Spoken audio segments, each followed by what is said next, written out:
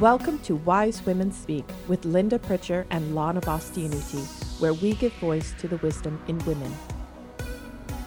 Hello, Linda. Hello, Lana. How are you? I'm great today. Good. Yeah. Good. And you? I'm well. And today we're in studio. We're actually doing an interview today, and we're going to be interviewing Carolyn Fine Friedman. And Carolyn, welcome. Thank you. Yeah.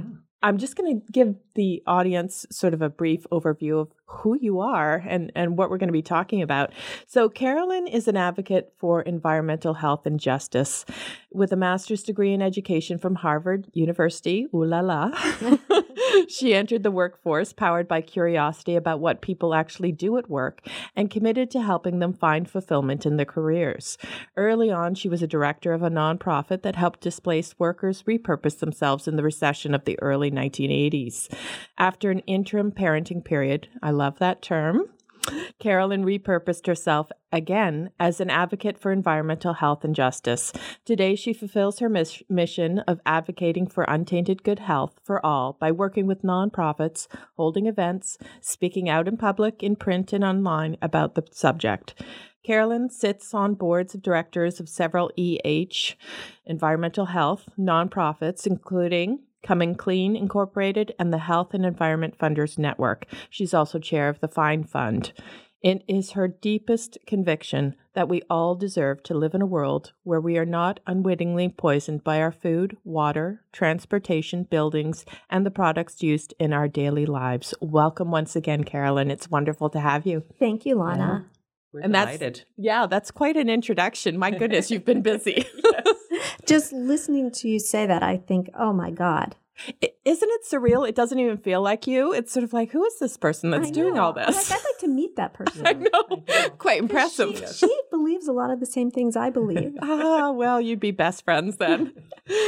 So we have a lot to ask you. One of the first things that I noticed was you have a master's degree in education from Harvard.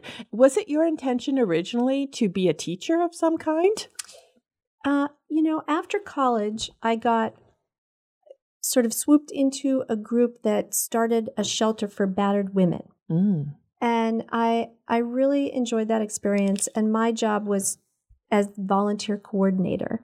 And so I led these trainings because the shelter was mostly, I want to say manned, but it was really womaned by volunteers. And so I sort of developed this training and I did the training. And I realized that was my favorite thing about the job. And that led me to the ed school thinking that that's what I would, kind of build upon in the ed school. And then I got there and I realized, I think the thing that really got me was sort of the psychology, human development, who people really are. And that was really what I was attracted to kind of all along through my early years. And then, so that kind of is what led me to like working with people in their jobs and their professions. And maybe I'm going further than what you asked, but I'll continue.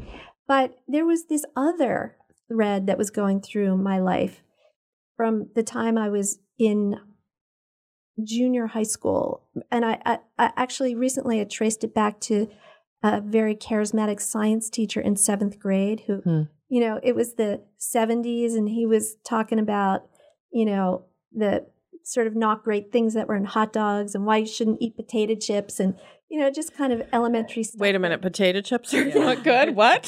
Sorry. You're just coming to this realization. I just bought a bag.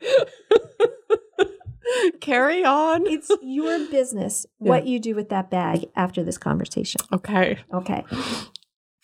Anyway, he kind of turned me on to the environment and nature and animals. And that thread kind of lived alongside all these other threads. And so there was kind of like a handoff that probably happened when I stayed home with my kids, where the environmental piece sort of said to me, I'm still here. And this is what's really driven me and pulled me since that time. So at that point where you were staying home with your children, you had, and I know this was true for me, just with one, is having time to think about things in a different way because your life shifts. You are paying attention to another human who you're bringing up. And so the things that concern you shift, I think, usually from the pre-children period. So how did that shift for you? What are the things that you put together during that period? And did you notice it was different? Did you notice there was something going on in you that was really different from earlier in life? I a little bit contrarian to your question. I think for me, it was when I stayed home with my kids, the kid part was wonderful, but the agitation over who I am and what I should be. And I think that what there was an event that happened that kind of unlocked everything for me.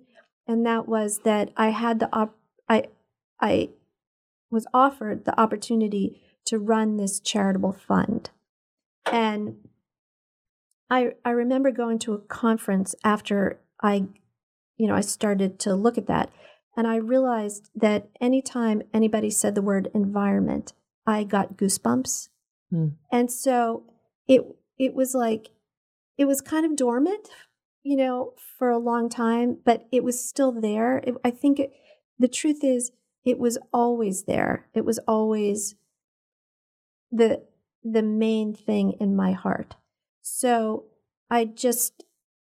what happened was I paid attention to it, and I got over the fact that earlier I had felt like I could never be in that world because I wasn't a lawyer or a scientist.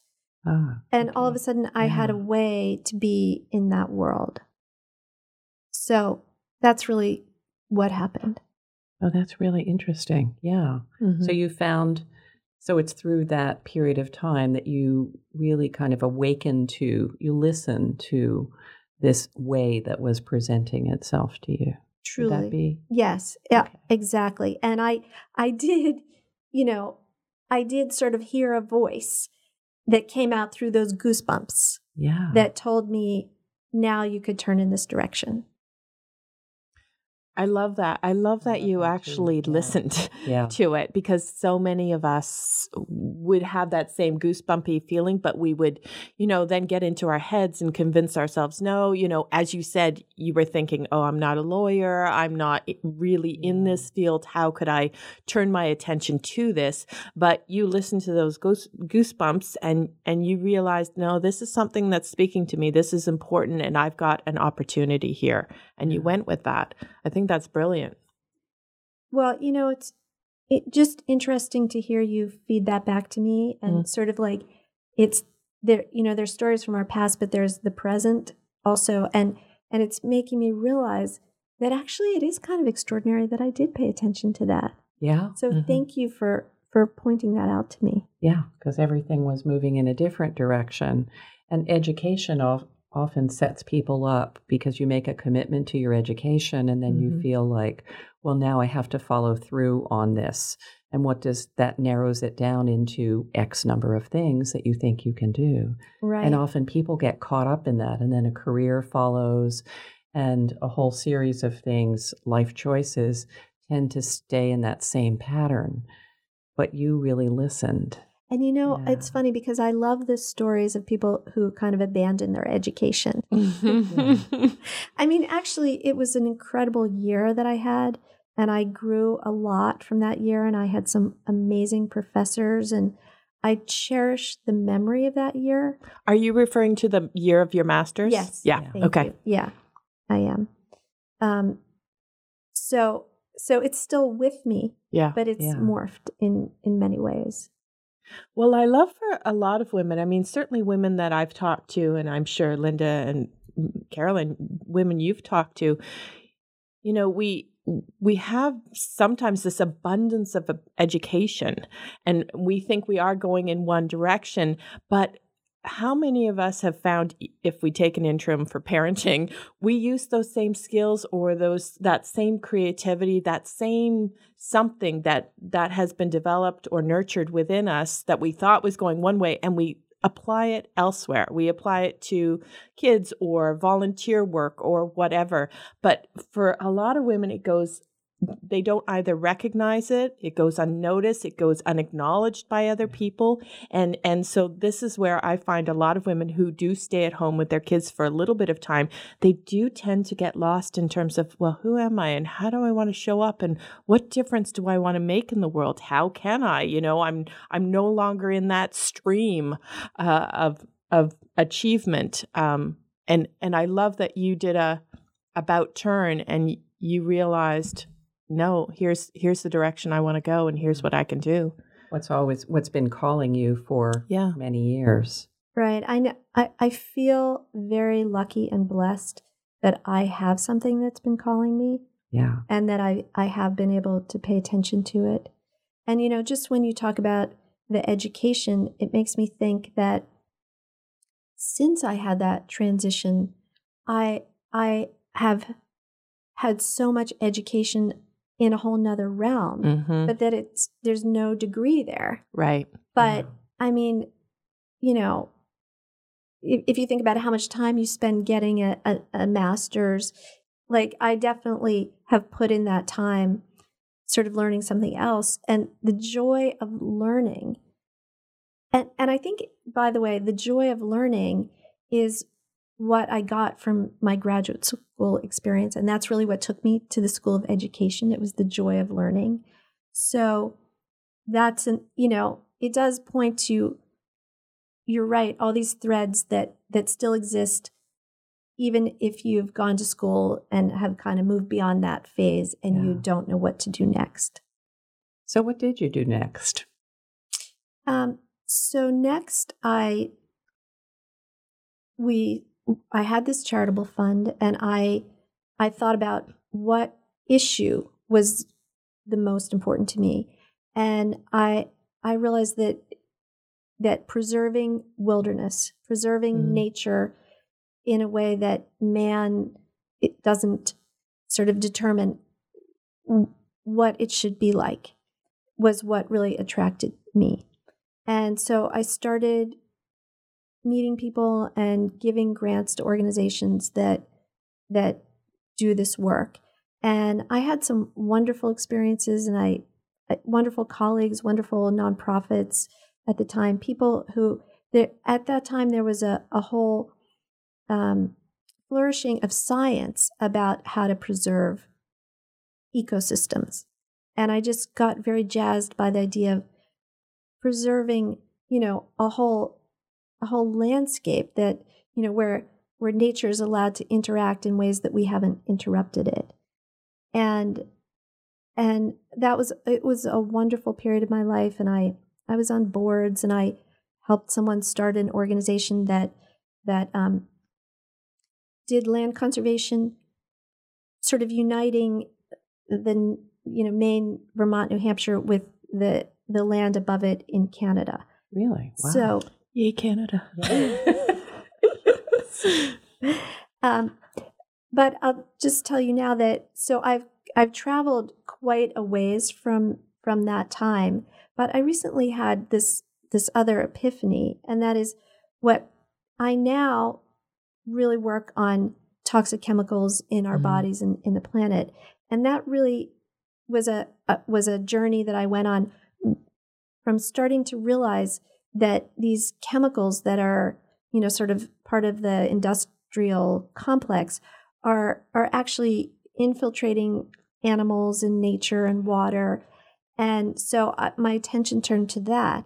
But I just realized that in some way, I still view what I do with chemicals really as being land conservation, wilderness conservation, because it's still trying to keep, the infiltration, to allow us humans to flourish in a way that we're untainted with endocrine disruptors and neurotoxins. And Yeah, that makes so much sense. It's so interesting that we're talking about this because my daughter is currently doing a geography class, and by osmosis, I pick up stuff.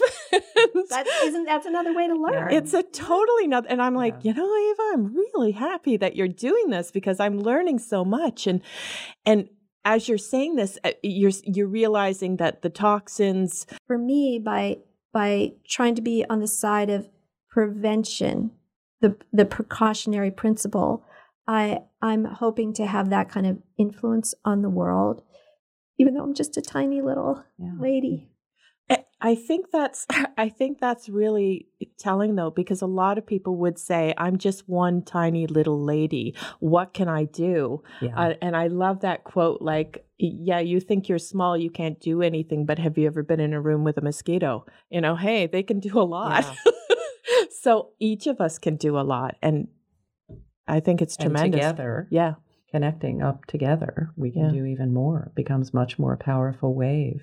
Absolutely. I like you're talking about, and I've been thinking as you've been talking about the integration piece and the, where we turn back and we see the wholeness within us, and that to see what's going on within us in the way that we are living our individual lives, not just what we're doing outside in the world, but how we feel about the world, how we view it, how we think about things. You began this work really in the late 90s, you were saying? Mm-hmm.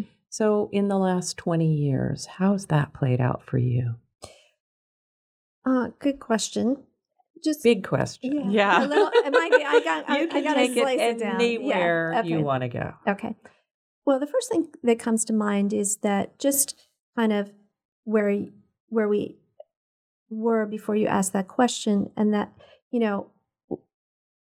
these are difficult topics, mm-hmm.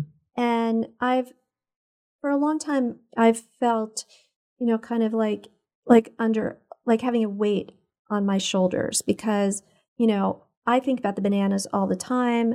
I think about the personal care products. I think about the phthalates and the building products, and you could just really spin out over these things. And not that long ago, it came to me that it would not be helpful to the world if I feel depressed about this, that I'm not the best, helper from that place, and that it's okay for me to be sort of a joyful person and still care about these issues and still be passionate about them. And so I try not to lose sleep about them. I try to have fun while I'm working on them. I try to have wonderful colleagues who I have deep relationships with. And so I feel excited and proud to be doing what I do. It goes along with an emotionally robust life. Yeah, exactly. Yeah. And that's interesting that you are dealing with an area that could provide a lot of unhappy thinking about, because there's a lot of unresolved issues, and there are a lot of people who are being hurt by it, and there's a lot of lack of awareness about that topic. And I'm sure sometimes it seems really frustrating. Why aren't people paying attention?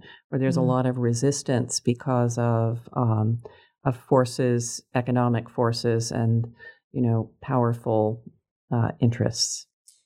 So how have you managed that? I mean, it sounds like you've surrounded yourself with people who are like-minded and supportive. But what's gone on within you to allow you to sleep at night while you're dealing with something like this? I mean, I've always been fascinated with people who can deal in difficult humanitarian situations where they can manage kind of separate out like what the anguish that they're seeing and the pain, and still be able to go about and do their work. I just wonder what your thoughts are there. My dad is 91, and I was just he's absolutely fine, but his memory is fading. Yeah. But I was just visiting him in Florida, and we were walking and talking, and he was talking about sleep. And he said to me that he never has trouble sleeping because years and years ago, he made the decision that when he lays down to go to bed at night, he will not think. And he said he forbade himself to think. And I thought, well, why do you have to be so negative, But so we all, we all think. There are ways to realize that the negative feelings, sometimes I feel anxious, sometimes I have lots of feelings that make doing different things difficult for me. But I can, sometimes when I'm driving or just, sit down in my chair in my office and just sort of go through this with myself and realize that the feelings that I'm having are coming from my thinking in the moment. And that just that one thing has helped me enormously to let go of some of the drags on my on my happiness and my effectiveness. So I want to circle back to sort of the beginning of your career, because you said that you dealt with abused women. You were in the shelter. Did you have some of this same thinking? Like, it's interesting you had this insight, like, it's not going to be helpful to me to be weighed down by these thoughts. I won't be as effective. Did you have any of those thoughts back when you were working in the shelter with women? Did it get you depressed? Did it get you anxious? How did you deal with it? That is a great question. And I've been on an emotional journey in my life, and I didn't have any of those sort of uplifting thoughts at that time. And it was a tough time. I learned a lot about the bad things that can happen in the world. I was kind of sheltered as a kid. And although it was that work was also about injustice, and I think I've always had a justice, sympathy. And so that it was a very hard job. And especially because it was the shelter went on overnight, and it was my job to make sure that we had volunteers. So I was training the volunteers and then placing them, and eventually I just burned out. So it's really been sort of a little bit of a healing journey. I mean, I still, if you handed me a beeper, a 48-hour beeper, I still couldn't do it because I'm still basically burned out from that job. So it was a great learning experience, but as you point out, it was a starting point. And I've experienced a tremendous evolution since that time. Yeah, and being able to reflect on that. I think reflection is really underrated when we take the time, the quiet time, to think about where we've been and to see that life is really a continuum, and you're just kind of floating in your sea, and you're navigating it in some way. And that navigation can lead you to all kinds of places. But if you have a sense that there's this place you want to go, which is your world of, making a difference in the environment, it seems like that's, your navigational tool. And that your emotional journey has been side by side with that. Or intertwined. Yeah. I have to say, it makes getting older to be a wonderful thing. Yeah. Not something to be afraid of. Say more about that. I was just I think some women are like, wait, whoa, what? It reminds me that I have a friend who I was with last weekend who's 85. And she was saying to me, my hair's falling out and I'm looking old. And I was just thinking about it this morning that next time I see her, what I want to say to her is, if I am lucky enough to make it to 85 and I am as cool a dudette as you are, and I can walk around and still work and have interactions like this, and I have a few wrinkles on my face and my hair is thinning, I'm 85. I mean, like, you should look 85 when you're 85, but it's what's inside. And it was, it's my intention to give her that feedback. Yeah, that's great. Well, Lana and I have a podcast about aging, right? Women and aging. Yeah. And who do we highlight in the one iconic figure? Jane Goodall. It's funny. I was just talking about her this morning, and it's fun. It's related to my journey in a way. Yeah. Really? So here's what I was saying to this person I was talking to. Oh, maybe 10 years ago, I went to she got an award and she gave a speech. And she stood at the podium. She only wears like a turtleneck and a fleece vest or something. And she's talking to 500 people. And at some point, everybody in the audience starts clapping and standing up. And Jane, and this clapping goes on for a long time. Jane is standing at the podium, just totally being so calm and just scanning the audience. Her head goes left and right, sort of flowing and just taking it in. And there's this beautiful sort of symbiosis between her and the audience. And what I think what is so beautiful about that is that there's no ego in her.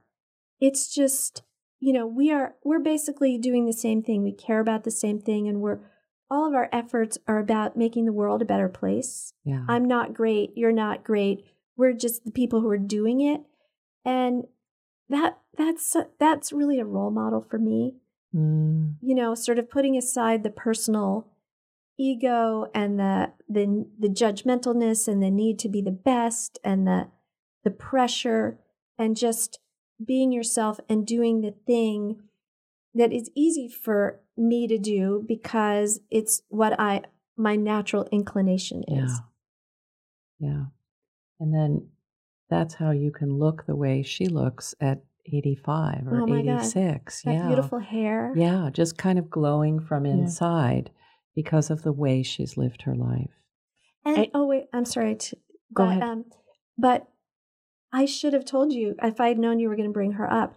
We didn't know. When I was, from 12 to 15, Jane Goodall was my hero. Oh, I my read her goodness. books. I wrote to her. I wanted to go to Africa. I wanted to be her. Yeah, and what better example than Jane? But don't you find, like, when you were in that room with all those people who were clapping, but it's almost like you get out of yourself, your head. You're no longer in your head. You're just this present awareness connected to these other present awarenesses. And that is so powerful. That is a force to be reckoned with. Ease to life, right? Right. There's like an electricity. Yes.